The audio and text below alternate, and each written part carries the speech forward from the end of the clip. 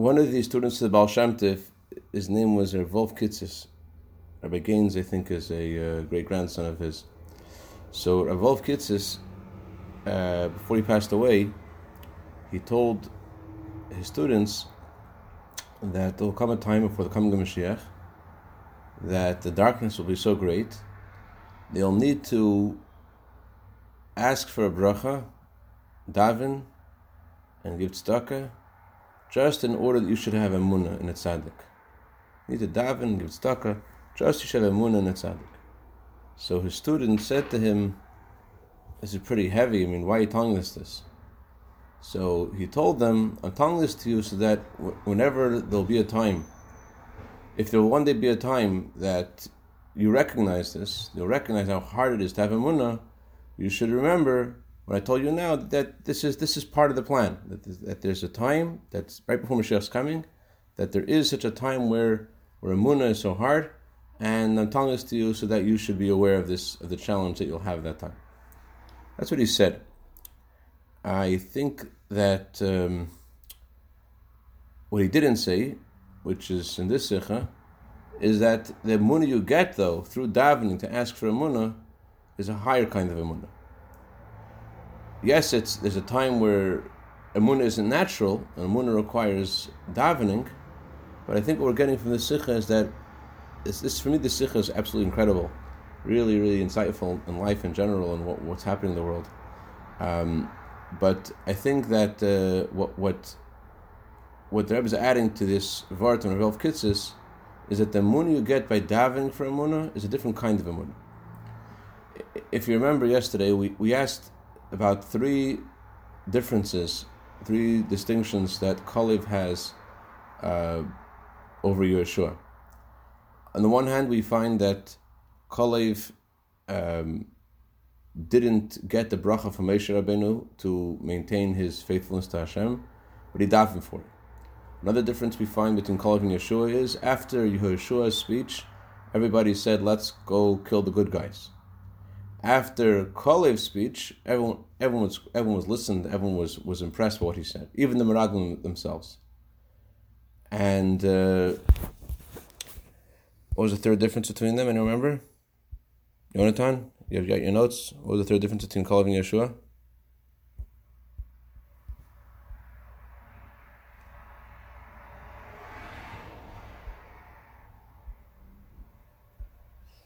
Oh, right. Yeshua's argument was logical. He said they have no more merits, and Kalev's argument wasn't logical. He said, let's take ladders, let's go to the sky. Which one I say Mechel Mordechai?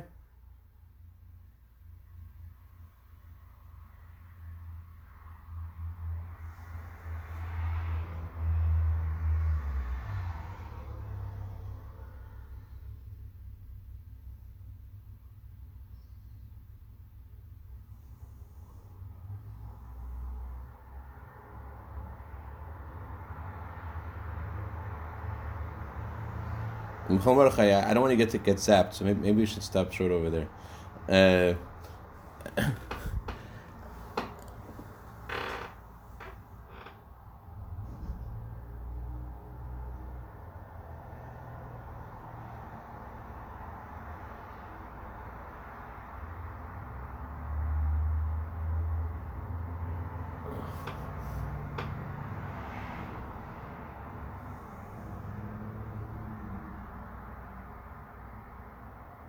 So, you weren't here yesterday, but the Rebbe explains the three distinctions we find between Kalev and Yeshua are connected to each other. Yeshua's emunah and Moshe Rabbeinu came through a bracha. There's a difference between a bracha and a prayer. A bracha is something you're given from on high. A bracha is something which is sent from above. A prayer is something that you work on by yourself. You come to Eibush and you daven. The reason why Kalev's arguments were more successful in settling the people was because he was a person who was coming from within, from the people, by the people, with the people. He's one of them. He couldn't even have emunah on his own. He had to daven for his emunah. His approach to the godliness was from umatal amayla, from below to above. It wasn't a gift from on high. And since it was from within, from below, that's why his words resonated with the people, because he's talking from within. And what I find fascinating is the third point, The Rebbe says that, you know why Yeshua only spoke about logic? And Kali spoke about the super rational, about Moshe Rabbeinu telling them to take ladders to the sky? Because it's specifically the effort that a Yid makes in elevating darkness and being in a situation of darkness that connects him to a higher kind of light of Hashem, and therefore to a higher kind of emunah in Hashem. Moshe Rabbeinu will tell us to take ladders to go to the sky, and we could do it. Who says that?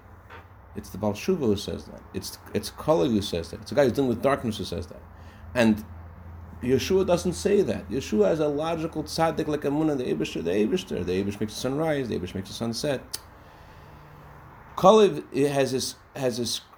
One second. So Kalev has this infinite devotion and emunah in Hashem, and it's earned by, and it's a product of his coming from the darkness. The Eibishter desires the work of our hands.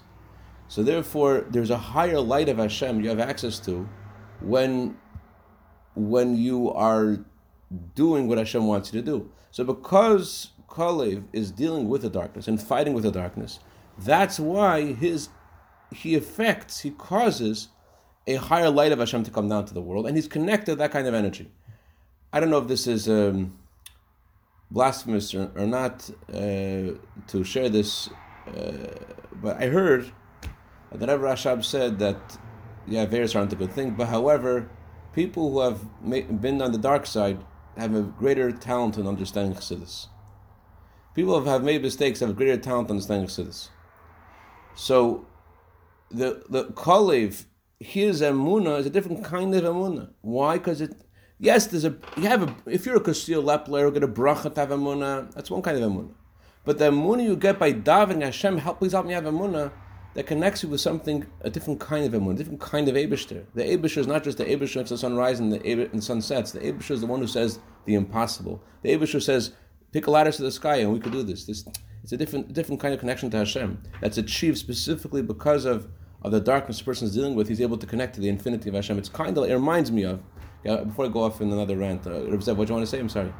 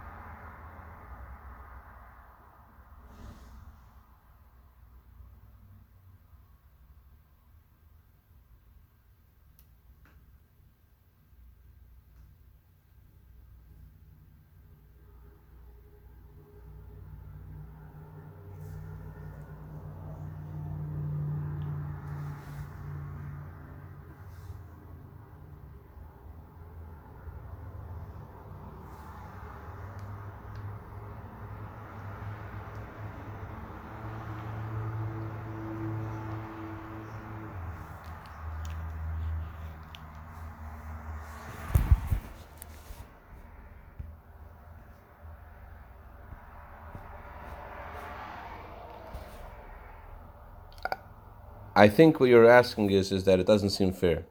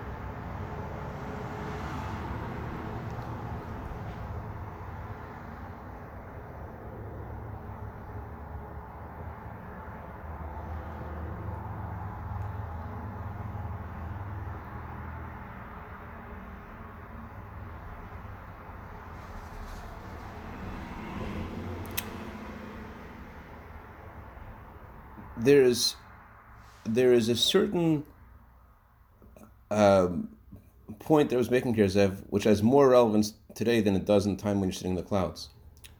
And the point I was making is that when you're in darkness, that which you're describing the darkness, and you're fighting to get out of the darkness, you connect to the infinity of the Eibishter more. The infinity of the Eibishter makes more sense with you than when you're in the clouds, perhaps. In the clouds, so then it's more natural and more logical. But there's something specific that you gain, in a different kind of connection you have to Hashem when you're dealing with the darkness. And that was talking about davening to Hashem to have emunah, asking the Eibishter to give you emunah. That idea of a Yid approaching the Eibishter and trying to connect to the Eibishter, albeit not succeeding in the way of a professional tzaddik, there is something that he is earning in that experience that a tzaddik can never earn. And that's because he has all these challenges that you speak of. It's because of the challenges that he connects to the infinite light of Hashem. And it's because of two reasons. Number one, as a Levi, you're familiar with the Leviim going from below to above. That's what Leviim like to sing, right? It says in the Beis Hamikdash, they sang out of yearning. So the idea of elevating from below to above, and therefore the supernatural and the infinite are more relevant when you're talking.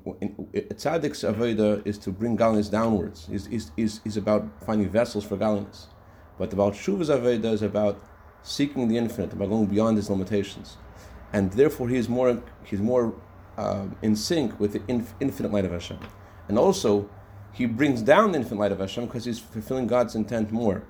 So there's something infinite about the guy who's struggling, trying to figure out how to believe in Hashem and asking Hashem to help him have emunah. There's something that he has a different kind of relationship with Hashem that the tzaddik doesn't have and can never have. The ladders to the sky are something that only a Baal Tshuva could reach. Let's go a little further on page 94. Let's hear that the Rebbe breaks it down step by step, exactly what lesson we're supposed to take from what you Kalev said, and I think it's so relevant to each of us. Listen to this. The lesson from all the above in our Aveda is Kol Yehudi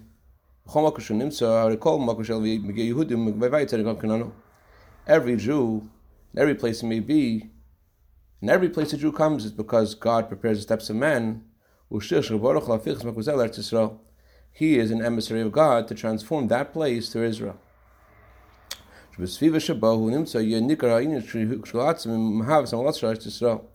In his surroundings in which he is found, it should be noticeable the virtue of Israel. It should be noticeable when in the place that he is in, this Israel-like energy. It says about Israel, God's eyes are always upon the land. God's eyes are upon the land all the time, not only on special days. So that's the kind of environment that we are meant to create. Create an environment where the Eibishter's presence is felt. God's eyes are upon the land from the beginning of the year to the end of the year. God prepares the steps of man. From God are the steps of man prepared, established. This is the source, I think, of the bracha we say in the morning. Blessed are you, Lord God, King of the universe, who prepares the steps of man. Since the Jew knows that God does not play trickery with his creatures,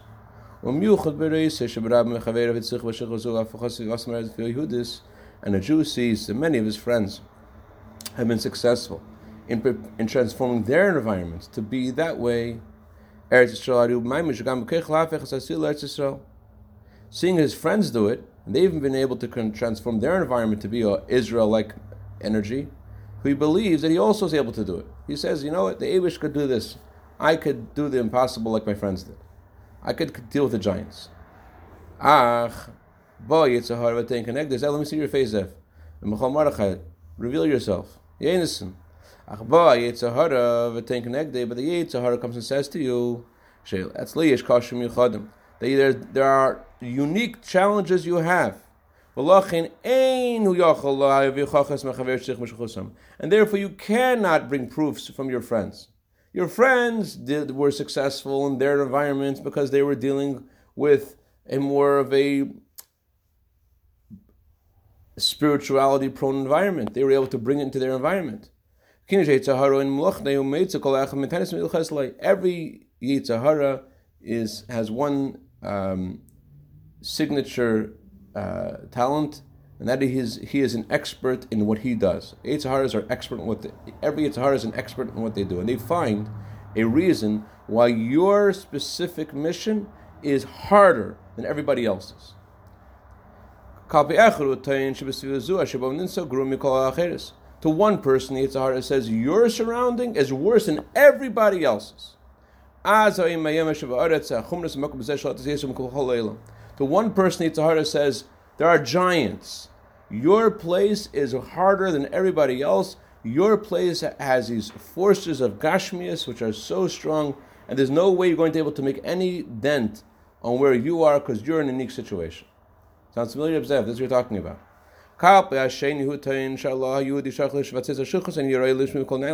To another Jew, the Yitzhahara says, yeah, the Eibush could do it. He's not going to do it for you because you're a lowlife. You don't deserve God should help you. The Eibush could do anything, but he's not going to do it for you. That's another kind of person that the Yitzhahara approaches with that argument. To a third person, the Yitzhahara says, the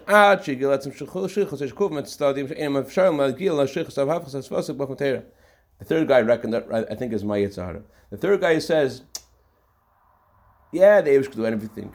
He'll do it for you too. However, there's just these lousy local conditions that will prevent you from ever getting to the starting line. Just this specific thing that's going on today in your life and tomorrow and whatever, and there's no way around it. You're just not going to get to the starting point. If you got to the starting point, then God will help, yeah, but you're not even by the line of scrimmage. You'll never get to the line of scrimmage. And therefore, Kalev says to the Jewish people, you have to know there's three things. You have to be aware of three things. Moshe Rabbeinu, where did Moshe go? Moshe Rabbeinu split the Yamsuf for us. Moshe Rabbeinu brought the man down for us. Moshe Rabbeinu brought down the quail for us. What is Kalev saying with that? Although you have to subjugate your formidable surroundings, it's a huge challenge over here. And although you've made mistakes, and although there are all these lousy local conditions that prevent you,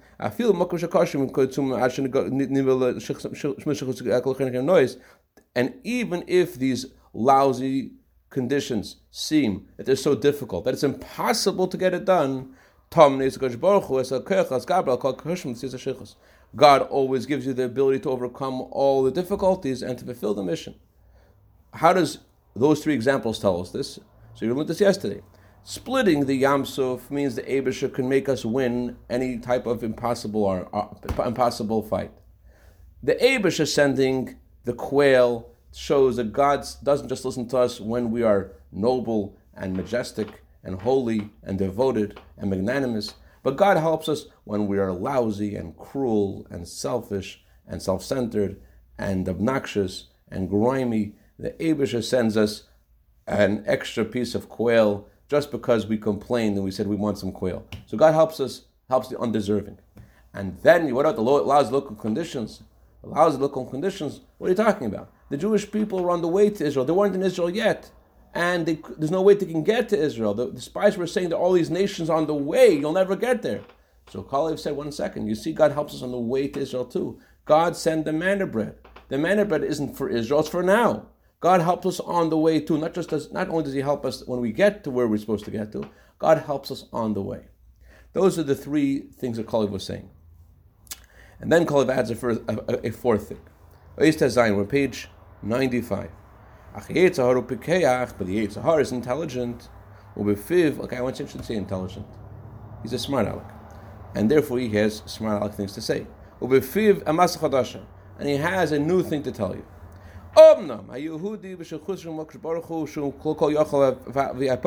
It's true, God and a Jew going in the mission of God can do anything. Nothing is too hard for God. you're able to overcome all difficulties. But it says when the Jewish people go out to war, the man who is weak-hearted, the guy who is afraid, should go back home.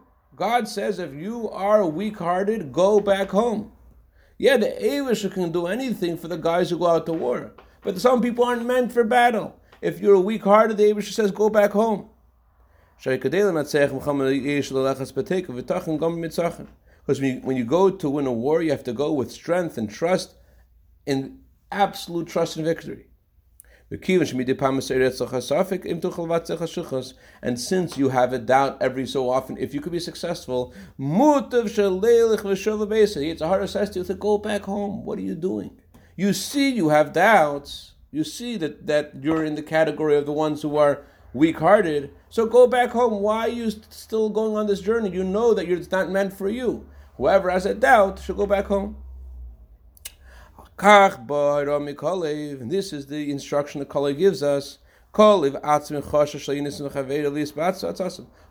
himself was worried he was going to be seduced by his friends. Kalev had a doubt and he said, am I fitting for this job or not? Kalev was doubtful about himself. He wasn't so cool, Michal Mordechai. He was doubtful about himself. Am I able to do this? And yet, despite the fact that he had these doubts about himself, he did not hold himself back from doing the mission that Moshe sent him on. One second. He went to the oil. He went to the cave of Arv, Mitzvah, and Yaakov, and he davened in a way of from below to above, with his own efforts. He worked hard and davened, and he tried to elevate himself. And through this, he influenced. Not only did he influence himself to be safe from the scheme of the spies, he influenced all the Jewish people. Who even affected the spies. So they also paid attention to what he said. Let's go up to the land of Israel. So Kalev, his personality tells us that even if you're the guy who is so doubtful about yourself being fit for the shlichus, that's meant for you too. And by this approach, not to be affected by the hardships, and not to reckon with any obstacles. As Rambam says, when a soldier goes out to war, he should not think about his wife and about his children. He just put his soul in his hands and give himself over to Hashem. So, in other words, there's not making any calculations about how, I don't know how this is going to work, it's going to work, it's not going to work. Just going forward to the Eibush wants to make the place you're in a place of Torah. Eretz Yisrael Baruchnis, to make it a spiritual Israel.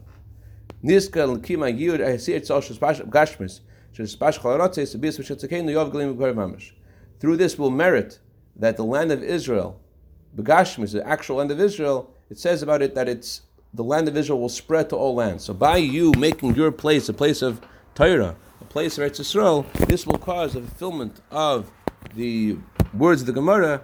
Mashiach will come, and Israel, that the holiness of Israel will spread to the entire world. Yeah. You know what the last point Rebbe is saying? The last point Rebbe is saying is that it's different than the point before about you being undeserving. It's not about you being undeserving. It's about you not being wearing the right suit to go out to war.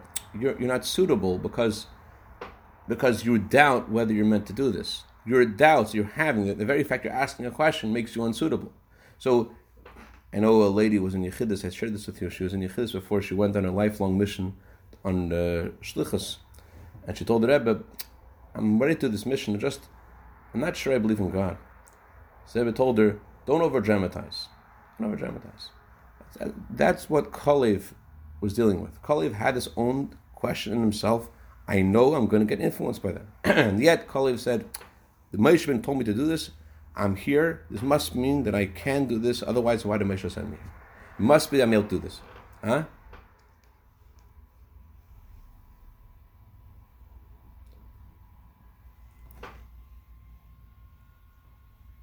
What did Kalev do?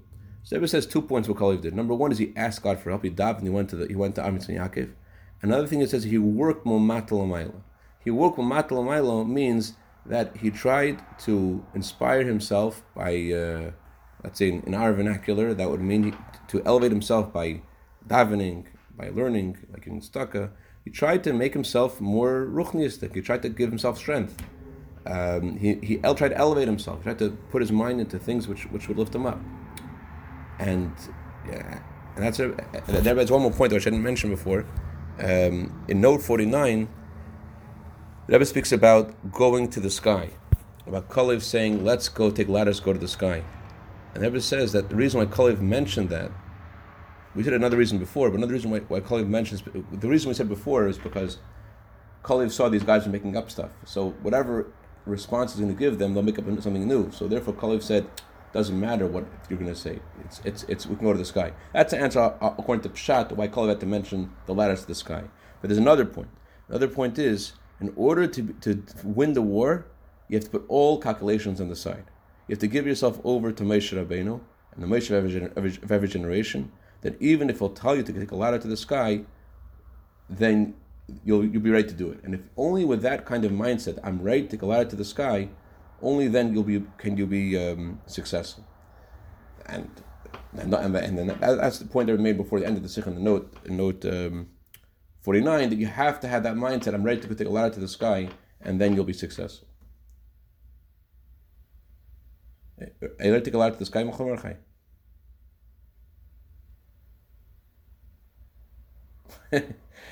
No one has ever taken a ladder to the sky by having to think it over a couple more days. It's just